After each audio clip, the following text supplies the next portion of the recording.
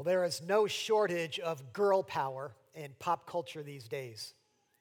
We have Elsa, Queen of Arendelle, who learns how to use her unusual powers for good in Disney's blockbuster Frozen. Katniss Everdeen, heroine of the Hunger Games, who dares to challenge and beat the Capitol at their own game.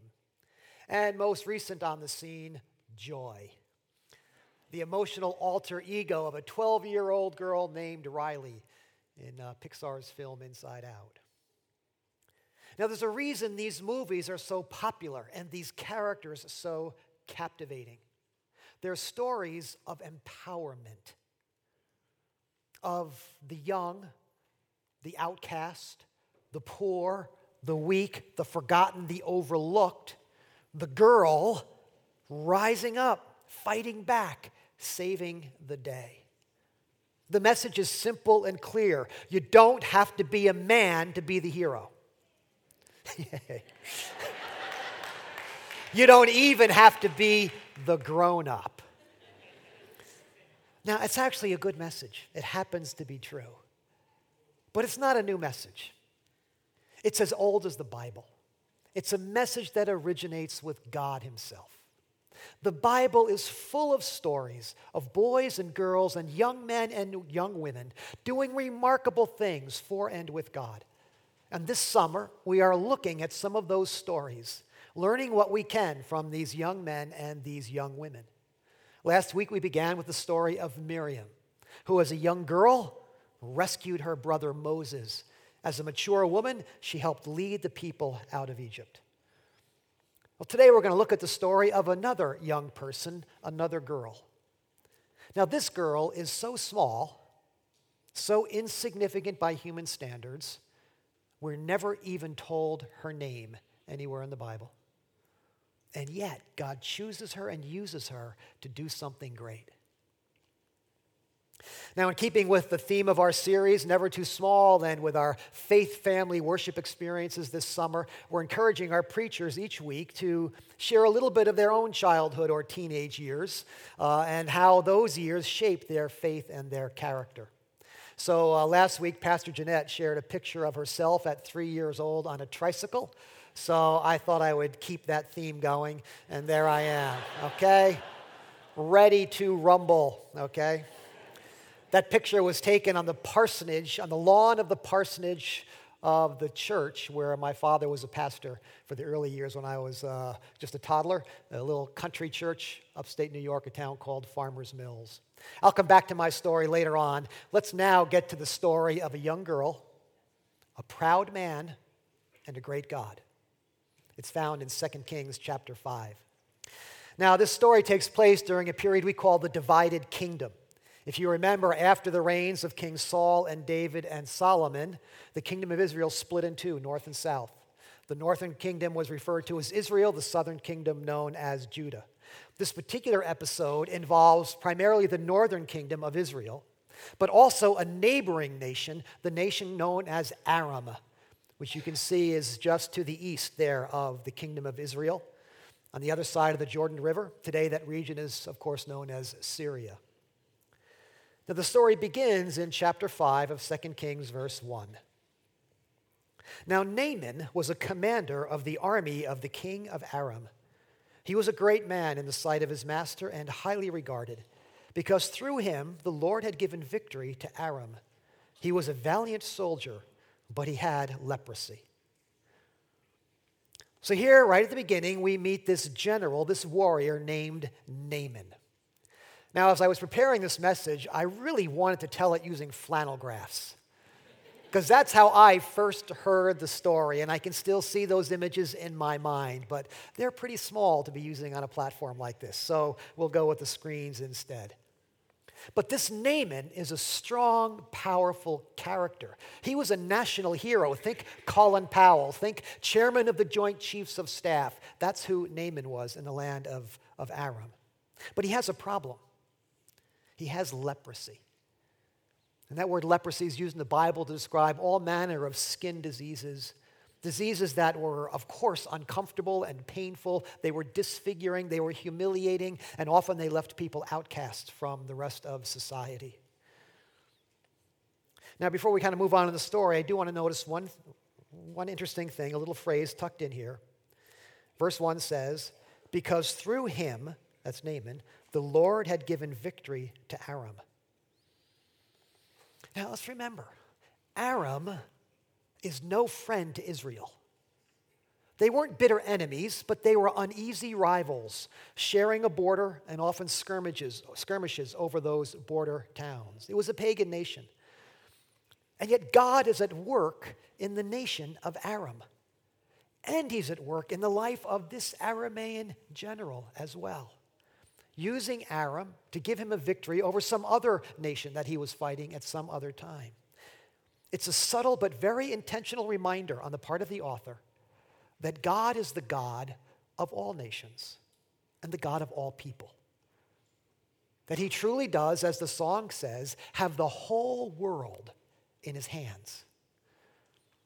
And the writer includes that in the story because the people of Israel tended to forget that he was the God of all the nations.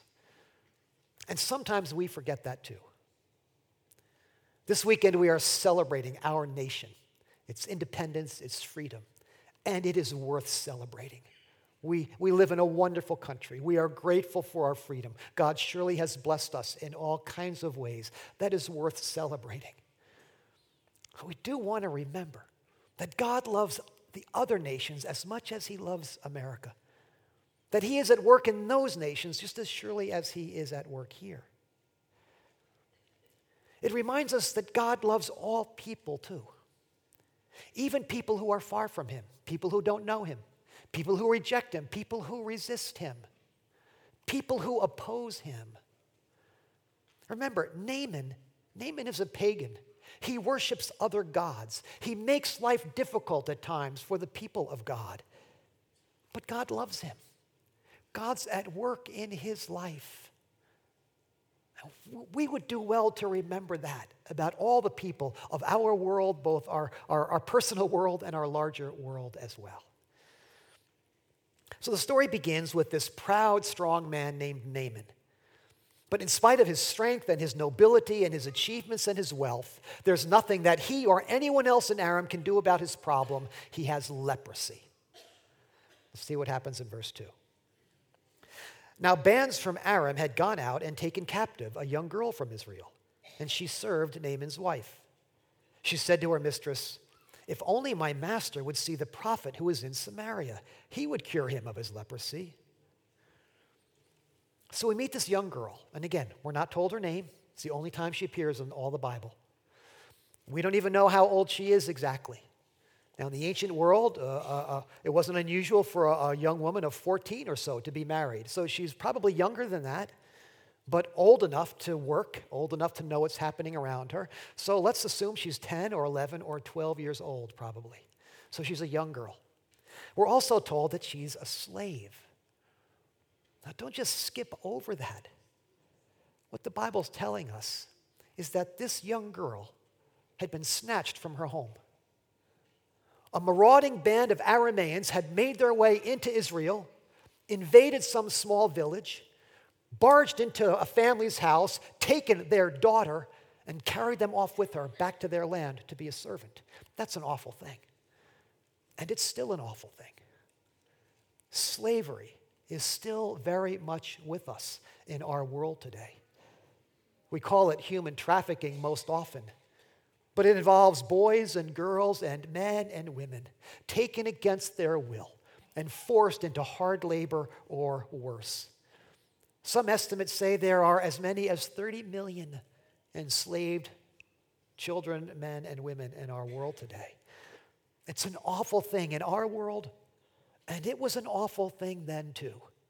I don't want us to miss the circumstances in which this young girl finds herself. She's been taken from her home, her family, her village, plopped down in a foreign country to serve another master. Now, we don't know if Naaman was a kind or a cruel master, but I think we'd all agree that she has every reason to be angry, to be resentful, to be bitter, and maybe even hateful towards her captors who are enemies of her people, and Naaman, who is her master. But here's the remarkable thing. In spite of all of this young girl cares for Naaman. She sees his condition, his leprosy, and she wants him to be well. She not only cares about him, she believes God can help him. Now, this is remarkable faith. Remember, this girl is not going to Sunday school every week and hearing stories from the Bible. Her parents aren't tucking her into bed at night, praying with her about God's help and power. She's all alone in a foreign land, and yet she has the faith to believe that her God can help this man, Naaman, that he can heal him. She not only cares about him and believes God can help, she has the courage to speak up and point Naaman towards her God. If only my master would see the prophet in Israel, he could be healed. That took great courage to say that. Remember, the Arameans, they have gods of their own. So here she is, a girl in a foreign country, telling her master that her God is stronger than his gods.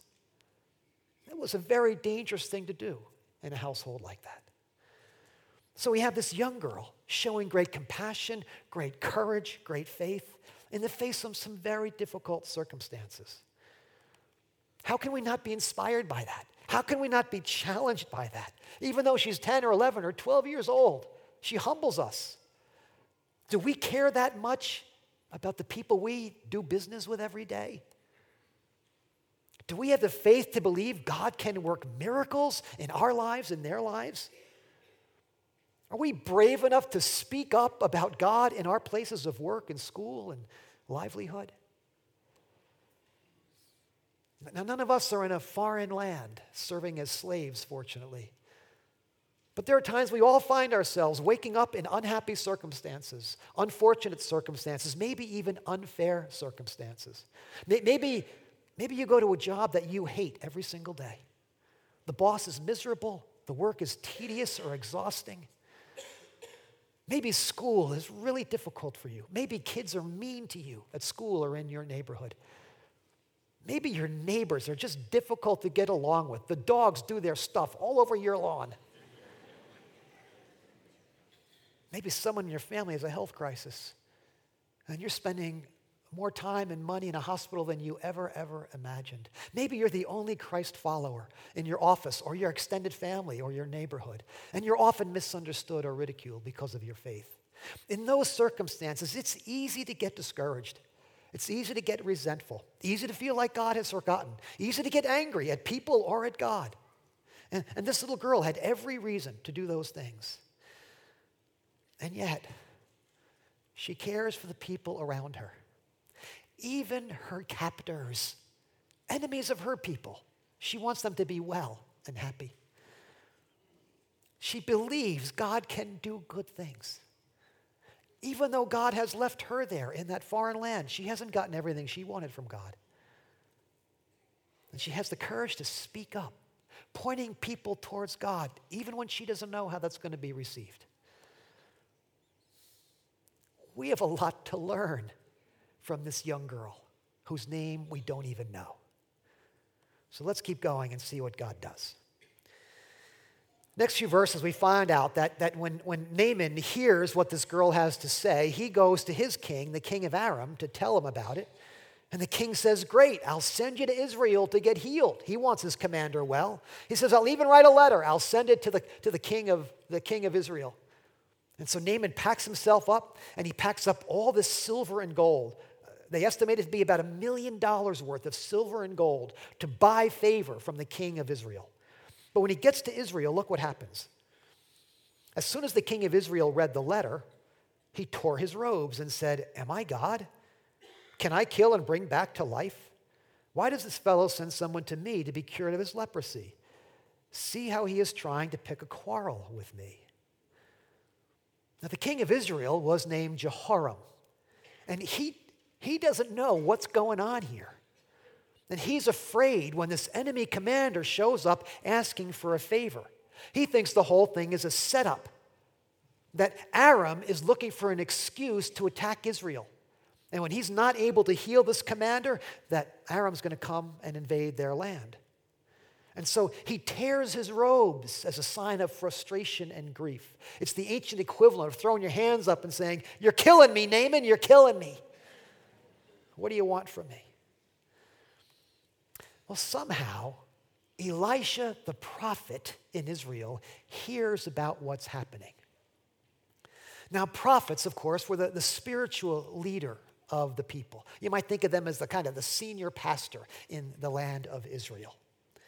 But the thing you want to remember about prophets in the ancient world is that they were kind of strange. They weren't cool like senior pastors today. They were strange. You know, they lived out in weird places. They dressed badly. They ate rotten food. They said strange things. They were a bit of a mystery. They were odd ducks, these prophets. But when he hears the king of Israel is afraid of Naaman the commander, he says, "Send him to me." When Elisha, the man of God, heard that the king of Israel had torn his robes, he sent him this message: "Why have you torn your robes? Have the man come to me, and he will know that there is a prophet in Israel." So the king sends Naaman to Elisha's house. Naaman shows up with all his wealth to impress Elisha, but then he gets there and an unusual thing happens. Elisha doesn't even answer the door. He sends his servant instead. Imagine Mayor Walsh showing up on your doorstep, and you decide to stay in your recliner and send your kid to the door and say, "Hey, Marty, send me an email." This is not exactly protocol. Now, it could be that the prophet didn't want to contaminate himself by dealing with a leper. I think something else is going on. I think he's sending Naaman a bit of a message. You think you can impress me with your money and power? Talk to my servant. So he sends his servant, and the servant delivers a surprising message. Elisha sent a messenger to him to say to him, "Go, wash yourself 7 times in the Jordan, and your flesh will be restored, and you will be clean. You'll be cleansed." Now you'd think this was good news, but when Naaman hears it, he's mad. Naaman went away angry and said, "I had thought that he would surely come out to me and stand and call on the name of the Lord his God, wave his hand over the spot, and cure me." Naaman is not happy about this whole deal. First of all, he's not happy that Elisha sent a lowly servant out to talk to him. But he's even angry about the idea that he's got to go dunk himself in the Jordan River. Now, it helps to understand the Jordan River was not a very impressive river. I remember seeing it the first time we went to Israel and thinking to myself, this is it? The river I've heard all these stories about?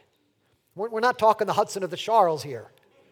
The Jordan River is, for the most part, a muddy, meandering kind of a stream. And it turns out that back in Aram, there are some really beautiful rivers. And so Naaman says, if I'm going to go dunk in a river, I'd rather go back to my own land and dump in the beautiful rivers of Aram. You can hear his pride coming through. But the bottom line is he doesn't want to dunk in any river at all. I mean, he's an officer and a gentleman. He's supposed to take off his robes, go into some muddy water, show off his leprosy to everybody around. It's humiliating and it's foolish. Why can't the prophet just come out and wave his hand or something and make him better? Naaman wants to be healed, but he wants it on his own terms and in his own time. And before we're too hard on him, don't we sometimes make the same mistake? We make some request of God, someone to be healed, a new or a better job. We want guidance for some decision that we're making. We want to meet someone special. And so we bring our request to God and we ask him to do something. But we have in our own minds an idea of how he's going to do it and the timetable with which he's going to deliver. And God certainly can. God could do it in a moment with a wave of his hand, with an email in our inbox. He could take care of the whole thing. But he doesn't usually, does he? Because usually there's something else going on. God is doing something in and through us and other people in this difficult season. Something good and important that we don't always understand. And turns out that's what's happening here too. So let's keep going. Naaman is angry. He doesn't like the inconvenience, the humiliation of dunking in the Jordan River, and he's not going to do it. Well, at this point, Naaman's servants get into the scene. And they try to persuade him. They say, Captain Naaman, or whatever they called him. If the prophet had asked you to do something great, bring an offering or do some noble deed, you surely would have done it. Why don't you do a simple thing like dunking in the Jordan River? Well, wisely, Naaman listens to his servants. Verse 14 tells us, so he went down and dipped himself in the Jordan 7 times, as the man of God had told him. So here's this proud general. He walks down to the Jordan, slipping in the mud as he makes his way down, takes off his magnificent warrior's uniform, and wades into the water with his leprosy on display for everyone. Down and up the water he goes. I imagine holding his nose and squeezing his lips tight every time. And every time he comes up, he's still covered with that leprosy. And probably each time feeling more foolish and more doubtful. But the 7th time, something happens. The 7th time, the Bible says, his flesh was restored and became clean like that of a young boy. The 7th time he came up, he was changed. He was healed. The leprosy was gone. His skin was as smooth as a baby's behind, as the saying goes. And that's the image I remember from my flannel graph Sunday school days. I don't know if there was that one in particular, but it was like that. I still remember it. Kidstown workers, vacation Bible school teachers, youth leaders, parents, grandparents, don't underestimate the power of the stories you tell children about God and His Word. It may seem like they're not getting it. You may wonder if they're learning anything, but they are learning. And you'd be surprised how long they can remember some of the stories and the images that you share with them from God's Word. It's powerful stuff. So Naaman comes up out of the water. He's healed. He was so amazed that he goes back to the prophet's house. And this time, Elisha comes out to meet him. And listen to what Naaman says. Then Naaman and all his attendants went back to the man of God. He stood before him and said, now I know that there is no God in all the world except in Israel. This is the climax of the story. This is what it's been about all along. This is what God's been up to the whole time, behind the scenes, through all the people and events, all the twists and turns of this story. It wasn't just about one guy getting healed. It was about a truth being revealed. And that truth is that there is no God in all the world like the God of Israel, the God of the Bible. And that truth was not only for Naaman, it was for Naaman's wife and Naaman's household and Naaman's king and the whole nation of Aram. It was also for Elisha's king, the king of Israel, and all the people of Israel. It was a lesson for everyone who would ever hear this story, even you and me, thousands of years later. There is no God in all the world like the God of the Bible. And the reason we know that lesson today is because a young girl had the faith and courage to believe that she could do something great for God. And that's the lesson we learn from Naaman's servant girl. You're never too small to do something great for God. Never too small to do something great for God. Somewhere along the way, this young girl had come to believe that she could do stuff for God, that she could speak for Him and be used by Him in other people's lives. Now, where did she learn that?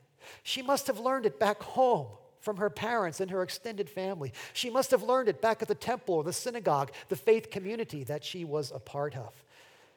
That's where she learned it. And that's where we all learn it. That's where I learned it as a child, in my home and in my church. As I said, my father was pastor of that little country church for a few years, and it was a small church, but he and my mother were convinced, they were convicted that this was going to be a church where children mattered and were taken seriously. So here's a picture of me in my first Sunday school program. Okay? Anything to get the girl, right? Now, I don't remember that moment in particular. Whether we sang or read or recited, I don't know.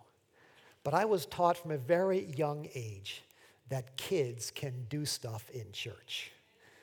And that would be the theme all through my growing up years. Even after my father was out of the ministry, we went off to another church, a church I've told you about many times before, a great church where I spent my childhood and teenage years, a church that valued kids and teenagers and believed they could do stuff.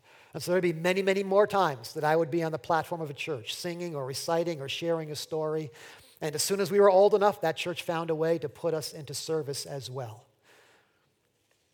One day this week, I came over here to Lexington to check on the Vacation Bible School that was happening.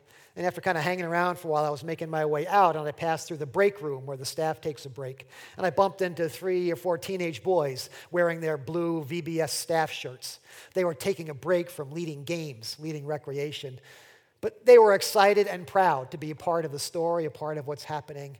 And I remember that feeling when you're old enough to get out of VBS and be on staff for Vacation Bible School. It was a good feeling. But before too long, my mother, who was almost always Vacation Bible School director, recruited me to teach my own class. I had a class of 6th grade boys. And I remember how scared I was. I remember how hard I worked to make it interesting. And I remember how good it felt when those boys had fun learning the Bible. I still remember their names and faces in that classroom. In 7th grade, one of the youth leaders, a volunteer himself, a Vietnam vet, he had just come home. He was in charge of the youth meeting for the upcoming week, and he asked me if I would help him lead the lesson. It was going to be a lesson on loneliness. He suggested it might be a fun idea if we used a song from the radio to kind of start the lesson.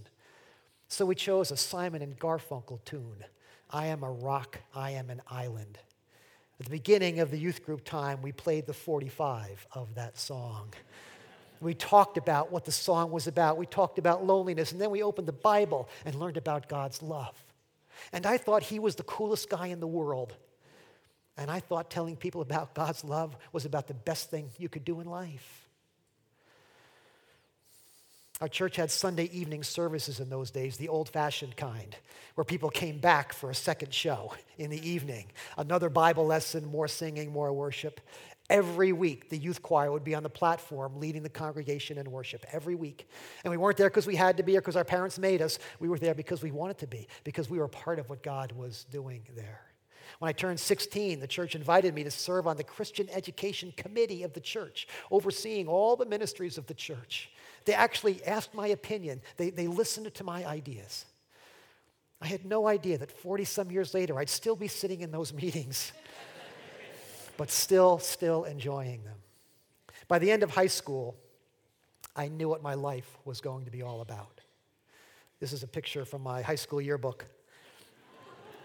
My parents made me get a haircut before the photo, so. My friends and classmates were quoting John Lennon and Jerry Rubin and JFK. I chose some words from the Apostle Paul. It is my eager expectation and hope that I would have sufficient courage so that now, as always, Christ would be exalted in my body, for to me to live is Christ. I wanted to do great things for God because my family and my church had told me that I could and had already given me chances to do that. Kids, children, teenagers, young men, young women, you don't have to wait for someday to do something great for God. You can do something great right now. The world needs you to do something great. Your neighborhood, your family, your team, your school, they need you to be God's person where you are. Parents, faith parents, church, let's create the kind of environment here that gives our kids a vision for the kinds of lives they can lead, the kinds of impact they can have. Now, I know we're doing that already. We send kids all over the world to do mission work for the kingdom. We have them help us, lead us in worship. They volunteer in Kids Town.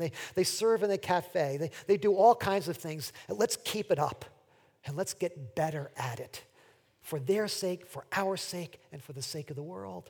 You're never too small to do something great for God.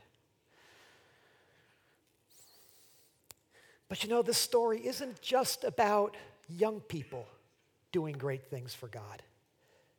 This story teaches us that anybody, in any circumstance, can be used of God to do a great thing. Remember, this girl wasn't just young. She was a slave. She was far from home. She was alone.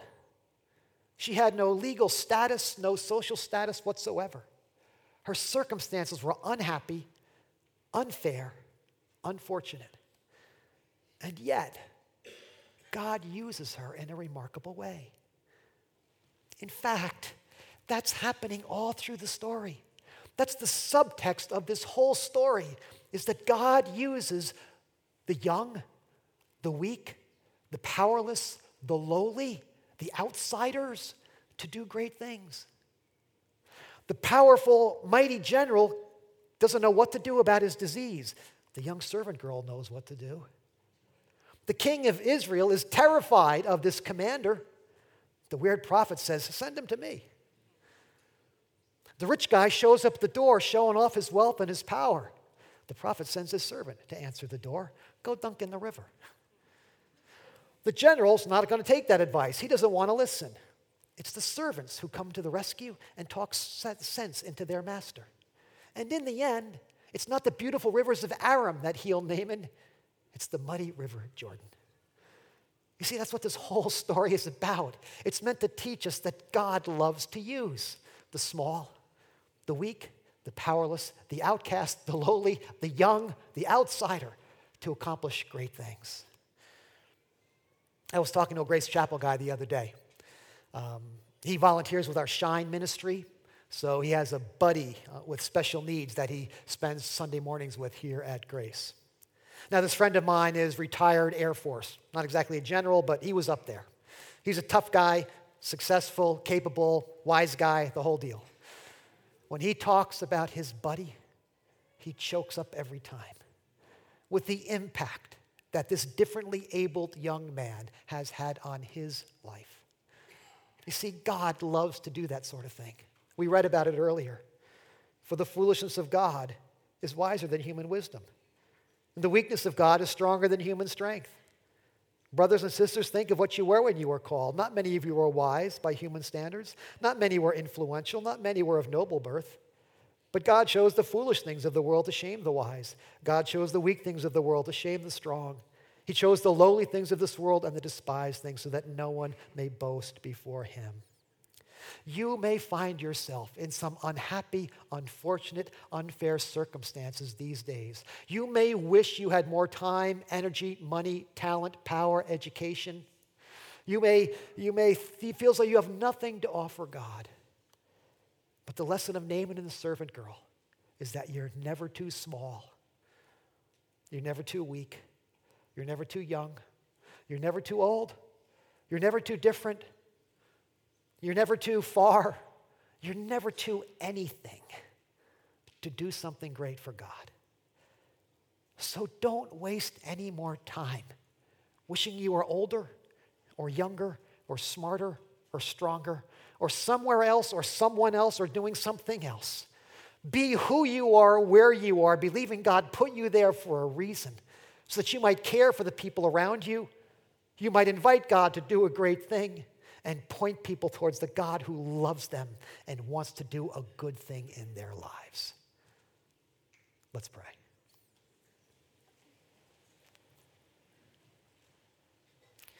Thank you, Lord, for this humble and yet vivid and remarkable story. We thank you above all for the kind of God that you are, for the remarkable ways you work in the world. A God so great and powerful, and yet you use a young girl, you use people like us to make a difference in the lives of people around us, to make this world a little bit more like the world you want it to be. So bless us as we do that, Lord. Inspire us, challenge us, fill us with your Spirit. As we and the younger and older people around us go out into the world each day to be your servants for Jesus' sake. Amen.